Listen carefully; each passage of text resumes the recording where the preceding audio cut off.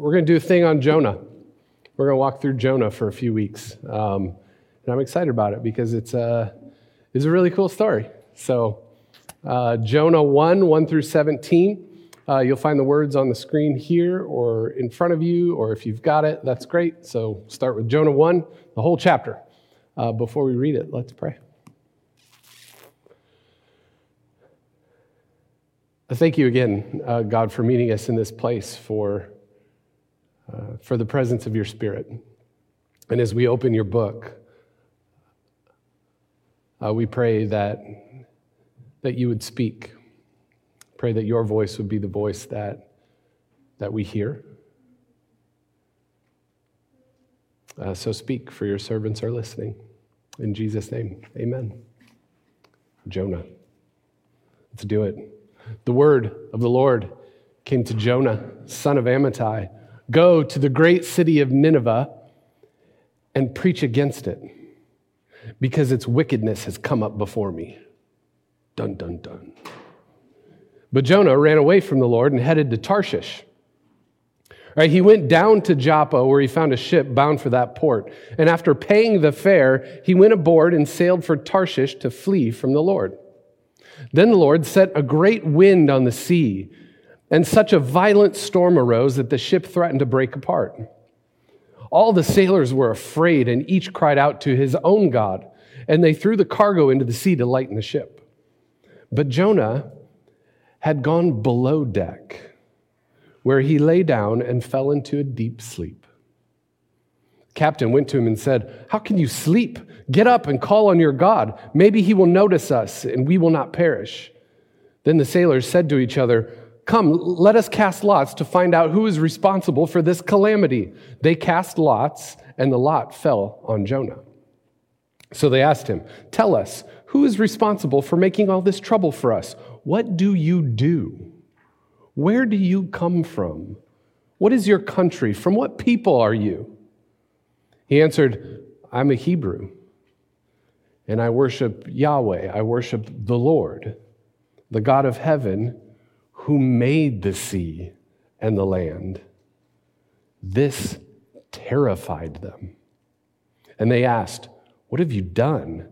They knew he was running away from the Lord because he had already told them so. The sea was getting rougher and rougher, so they asked him, "What should we do to you to make the sea calm down for us?" "Pick me up and throw me into the sea," he replied, "and it will become calm. I know that it is my fault that this great storm has come upon you." Instead, the men did their best to row back to land. Kind, compassionate people. Clearly, they're like, "Oh man, we can't do that. Let's try harder." But they couldn't do it, for the sea grew even wilder than before. Then they cried to the Lord, "O Lord, O Yahweh, please do not let us die for taking this man's life. Do not hold us accountable for killing an innocent man for you, O Lord. For you, O Lord, have done as you pleased." Then they took Jonah and they threw him overboard, and the raging sea grew calm. At this, the men greatly feared the Lord, and they offered a sacrifice to the Lord and made vows to him. But the Lord provided a great fish to swallow Jonah, and Jonah was in the fish 3 days and 3 nights. We will go that far. I don't know about you, but whenever I read this story, first, it won't take you very long. Read it from beginning to end. Maybe after we're done here. Not right now, because I got some things to say. But maybe this afternoon. First, read it all the way through. It's really short. It's 2 pages in my Bible. I don't know what it is in yours. Maybe you got it electronically. It's not long. It's 4 chapters. So read it all the way through. Whenever I read the story, I end up thinking to myself, why hasn't this been made into like a big blockbuster movie? Like, I feel like it's time to make this into a big blockbuster movie because it's got some big blockbustery things happening in it, right? You've got the men on the ship struggling against the sea, the wind, the waves, the rain. Are you thinking of VeggieTales? I knew it. I knew it. Now I'm talking big blockbustery CGI stuff. How did I know that? I feel so proud of myself for reading your minds anyway. Big blockbustery things, right? You've got the men struggling with the oars on the wind, with the wind and the rain and all the waves and everything happening there. That's huge. You've got the big dramatic conversation between Jonah and the dudes. You can picture the big CGI fish, can you not? You can picture it swallowing Jonah up and him sitting in there all weird looking. You got the big moment of him walking through Nineveh preaching against it. So you've got some big blockbustery type things happening, but you've also got these smaller, more intimate things that sort of are really deep in the story. You've got this inner struggle with Jonah. You can play it up at the beginning when God says, go to Nineveh, and he's like, oh, I don't know about this. And so you can have this intimate struggle on the inside. You've got his intimate struggling with God when he's in the belly of the fish. And then at the end, there's this last intimate sort of conversation in chapter 4 that he has with God. And then it kind of ends on a cliffhanger, sort of. What happens next? And so we walk out of the theater and we think, well, they got to make a Jonah 2, even though we know that there's no Jonah 2. But Jonah 2 would be fun to see. They got to make this into a big blockbuster movie, I think, because listen, here's the deal. If you grew up in the church, this is one of the first stories you heard. This is one of the first stories you learn because it's so fascinating, right? Who doesn't want to hear a story about a dude getting swallowed by a big old fish, right? Or if you're not religious, you don't really read the Bible, you don't care about the Bible, it's likely you've still heard about Jonah and the whale. You've heard about Jonah and the big fish, right? Somebody has to make this into a big blockbuster movie. I think it would be so cool because this story has been fascinating people for hundreds and hundreds of thousands of years. And so my hope is that we'll be fascinated by this story too, that it will grip us and that maybe we'll learn a little something about who we are. We'll learn a little something about our place in this world and our relationship with God. And hopefully we'll learn a little something about the heart of God. Right? That's my hope. So let's just walk through the story. Right? So the story begins like this. The word of the Lord came to Jonah, son of Amittai. Go to the great city of Nineveh and preach against it, for its wickedness has come up before me. Right? So Jonah was a prophet. Now, prophets were a different breed, and we've talked about this. Not long ago, we did Elijah, and we talked about how prophets are sort of these different kinds of people. Right? Prophets are always like pricking people's consciousness. They're telling people the truth that nobody wants to tell and certainly nobody wants to hear. So they're agitators. They're disturbers of the peace. They're troublemakers, right? So it takes a certain amount of guts to be a prophet. It takes a certain amount of chutzpah. Does anyone know what that means? I don't, but I know that's the right word, chutzpah. Like it takes a certain amount of whatever that means to be a prophet. So Jonah is that kind of guy. Jonah is like a guy who has guts. He's kind of a tough guy. Then one day the word of the Lord comes to Jonah, and the word of the Lord says, go to Nineveh. We're going to dwell on those 3 words for a little while. Go to Nineveh. Because 3 little words, these 3 little words start Jonah on an adventure of a lifetime that will change his life, and it will change the lives of a whole bunch of other people, right? 3 little words from God will do that if we're listening. Are you listening? 3 little words from God can transform your life, can transform the lives of others.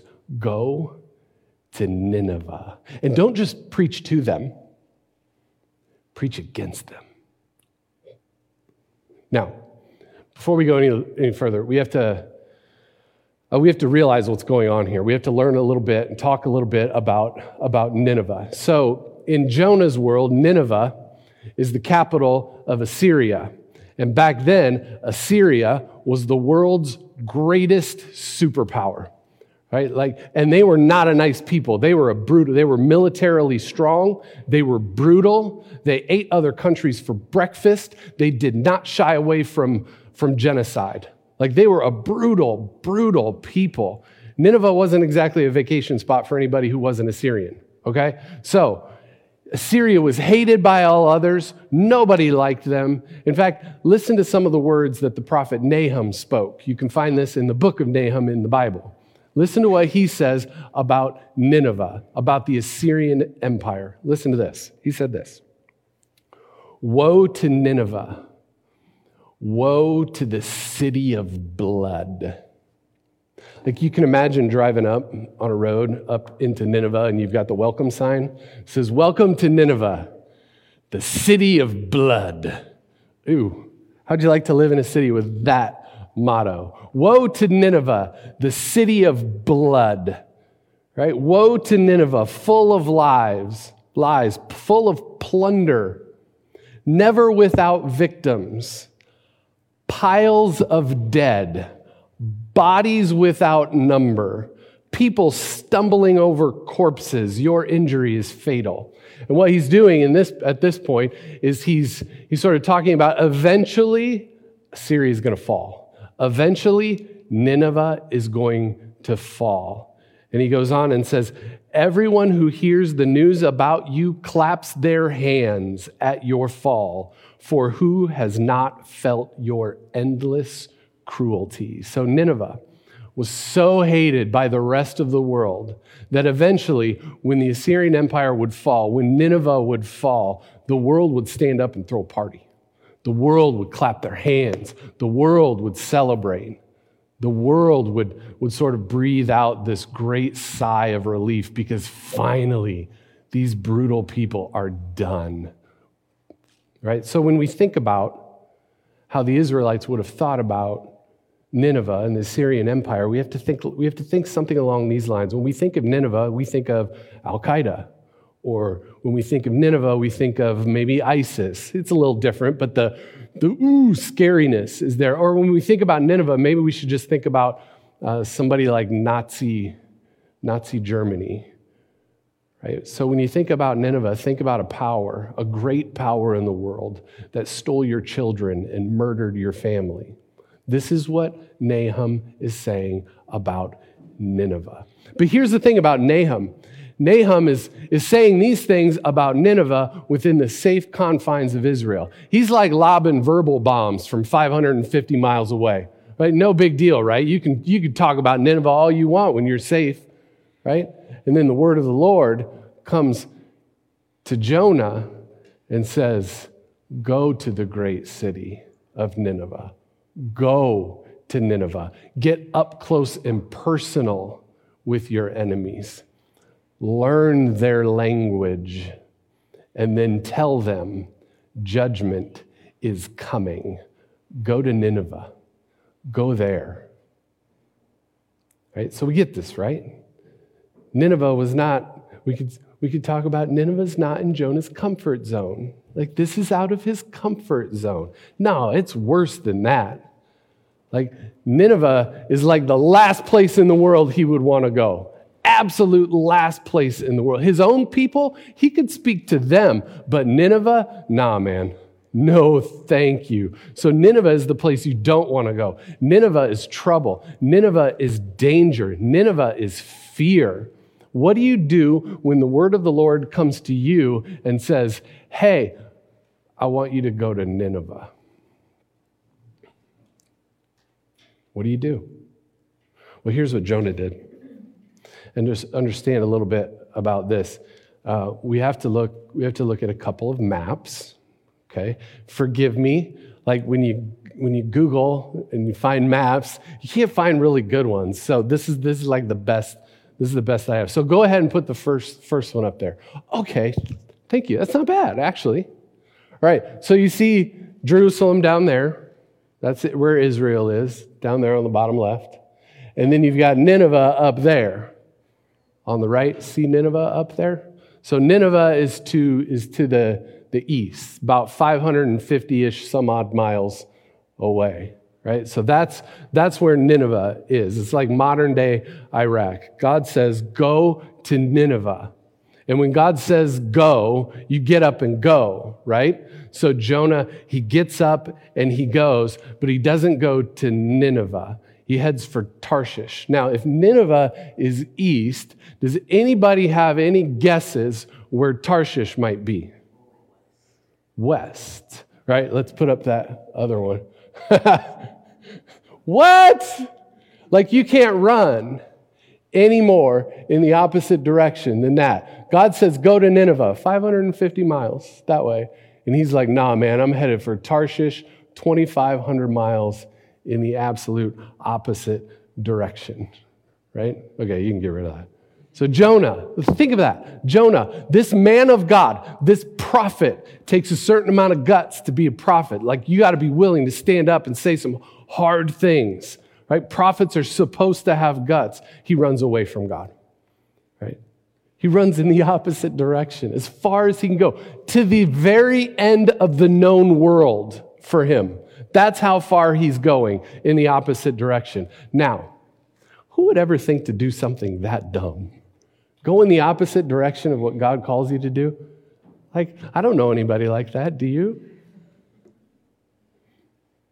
Sure you do. Like we all do. Does anybody have a mirror? We can just pass it around or you can just, get your phone up and do the selfie and you can look at yourself and, right? See, at some point or another, we all do this. We all consciously, we just go in the opposite direction, right? At some point or another, we all move in the opposite way that we know God wants us to do. And then when we do, we have to play these little mind games with ourselves. And we try our best to figure out mentally how we can just not think about God and not think about the divine. We try our best to sort of eliminate any awareness of God's presence. We try to eliminate any awareness of God's character. We try not to think about what God is calling us to do and who God is calling us to be. We keep ourselves busy and so stuffed with other things that we just don't have time. And then we don't feel guilty about running away from Nineveh, right? And we all run away from Nineveh. We all do it. What does that look like in your life? Maybe it looks like this. I know God is calling me to have some really difficult conversations with somebody. Right? It's going to be really hard. I have to tell the truth to somebody, and I have to ask some really hard questions, but that's going to be difficult. That's going to be uncomfortable. I really don't want that pain in my life, so I'm going to go to Tarshish. I know God wants me to serve in a certain place, but I know it's going to be hard. I might fail and make a fool of myself. Plus, I don't have time. I'm really, really busy. Anybody know where I can catch a boat to Tarshish? Or maybe I know God wants me to sort of let go of my addiction to accumulating stuff and to making the most money I can. Right? God says, I'd like you to actually give of yourself and just see how your generosity will transform your life. But I like my stuff. I like my money. I like all that stuff. I'm going to go to Tarshish. Right? Or maybe it's like this. God wants me to be open and honest about this secret thing in my life that's quickly making a mess of my life. Nobody knows about it. And God wants me to go to a trusted friend or go to see a therapist so that I can begin to deal with this thing. Or God wants me to let go of my anger. God wants me to forgive and not live with bitterness. Or God wants me to really examine what I believe about God and people and who I am and my place in this world. You know what? Nineveh's a hard place to go.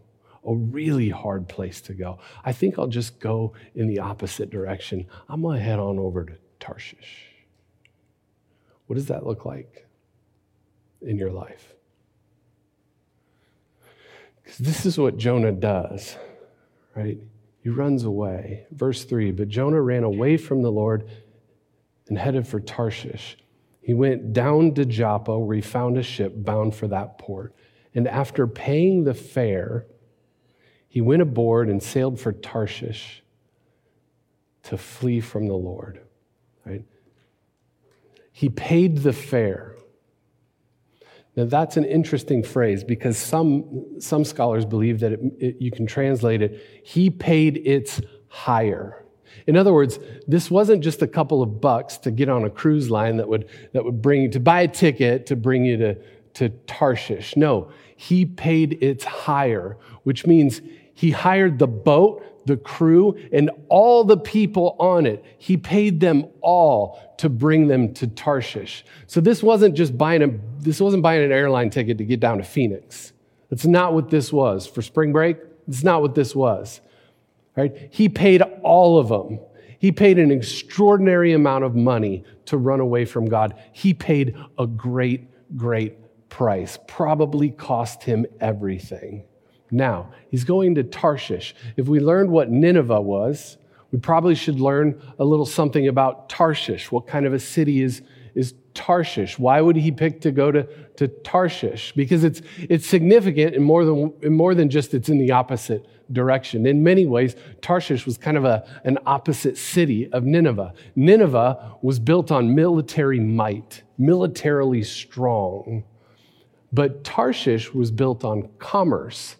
Tarshish was built on opportunities for you to succeed and become wealthy. So in the Bible, Tarshish sort of becomes this symbol for wealth and prosperity. So Jonah runs to Tarshish. John Ortberg once wrote, he's running to Wall Street. That's where he's going. So he's running for a fresh start, a new opportunity to sort of take control of his own life. So he's leaving his old life behind as a prophet who relies heavily on the presence of the divine, on God. And he's saying, nah, man, I'm going there. There's new opportunity there. I'm now taking control of my own life. I'm going to get me some. Right? I've got a new opportunity. And that's what wealth is to him. He wants safety and security. He wants control for his own life. So chasing after money and wealth isn't something that we Americans invented, even though we got pretty good at it. Right? People have been chasing after money and wealth to control their own lives for a really, really, really long time. Wealth doesn't necessarily mean safety and security anyway, or control over your own life. It's another way to try to control your own life, but you know what? It doesn't even work because wealth can't protect us from things like wind and rain, storms and waves, right? To quote the great poet Dave Matthews of the Dave Matthews Band, though we would love to believe it, we are not in control. We are not in control. Okay, so we're going to run through the rest of this story pretty quickly. Because you see, we think this story is about Jonah and his running. And it is. And we identify our lives with the life of Jonah, and then we begin to think that it's just about our lives and our running away from God. And it is, but in reality, the story is about so much more. It's so much bigger and wider. This story is about God. And this story is about what God is up to in the world, right? And in reality, God is larger and more intimately involved in our lives than we can barely imagine it. Right? We always love to believe that these stories about us, and they are, but they're about so much more, right? And our own stories are about what God is up to in the world. So we're going to go through this quickly. Up comes this fierce storm. It's so fierce that they all think the ship is going to break apart. That's how bad it is. And down goes Jonah below deck. It's like, if I go down here, maybe God won't notice. Maybe God won't see. Maybe God will get rid of the storm because I'm down below and maybe God will think I've already jumped in or whatever. And isn't it funny how silly we get when we're trying to run away from God, when we're trying to hide from God? Right? But these professional sailors are on the deck and they're scared because they know they're about to die. So they begin to try to figure out which one of them angered the gods, right? Since none of them can figure it out, the captain goes below deck to talk to Jonah. And he's like, what, are you crazy? Start praying to your God. Maybe we won't die. Right? Then that doesn't work. So they draw straws. They cast lots. Jonah draws the short one. So they ask Jonah, tell us, who is responsible for making all this trouble for us? What do you do Where do you come from? What is your country? From what people are you? And Jonah says, I am a Hebrew, and I worship Yahweh, which gets written as the Lord. And I worship the Lord, the God of heaven, who made the sea and the land. Now, this would have been like mind-blowing for these sailors. They became afraid. They were like, what? See, they would have no concept for this. See, in their world, there were all kinds of gods and goddesses for all kinds of things. There was a god for the rain, a god for the land, a god for the sea, a god for this, and on and on and on. But now Jonah is saying there's a God above all of that. There's one. This is the God who made the land and the sea and everything else. So they ask, well, what are we going to do? What do we need to do? And Jonah, tired of running, says, throw me in, and the sea will become calm. I know this is all my fault. Right? He would rather die than keep running. So eventually they throw him in, the sea gets calm, but get what happens next. Get what happens next. These men greatly feared the Lord, and they offered a sacrifice to the Lord, and they made vows to him. So here's this foreign boat filled with foreigners, not Hebrews, people from Tarshish. This foreign boat turns into a place of worship, turns into a sanctuary. So these foreign men who never heard of the Lord before, they're now introduced to the maker of heaven and earth and everything in between, and they worship him. You can bet when they get back to Tarshish, what do you think they do? They just had this experience. They throw him over. They learn about this God they never heard before. They throw him over. The sea is calm. What do you think they do when they get back to Tarshish? They're going to tell everybody they know. You will not believe what just happened. So here's the deal. This story isn't just about Nineveh. It's not just about Nineveh out east. It's also about Tarshish all the way out west to the edge of the known world. Right? So this story is also about Tarshish. God reveals God's self in Tarshish too. Like, what? God's love and presence is so big and it's so much more expansive than we ever thought. Even when we mess things up, even when we run the other way and hide, God shows up and God reveals himself. God shows up and saves. God shows up and offers love. God shows up and offers another chance. God shows up and offers grace. God shows up. Even to the outsider, to the people we would least expect, God shows up. God is gigantic. So we'll get to the rest of the story later. I know y'all want to get to the big fish. We'll do that next week. But right now, let me just say this. It's not too late. It's never too late to stop running from God. It's never too late. Right? God is waiting. Like, don't wait for the storm. You don't have to wait for the storm. Don't wait for the storm to get worse. Go to that place. Go to Nineveh. Go to that place you don't really want to go, but you know God is calling you to anyway. Go to Nineveh, because here's the deal. I have a hunch that when you get there, guess who will be there? Yeah, God will meet you in that place too. Let's pray.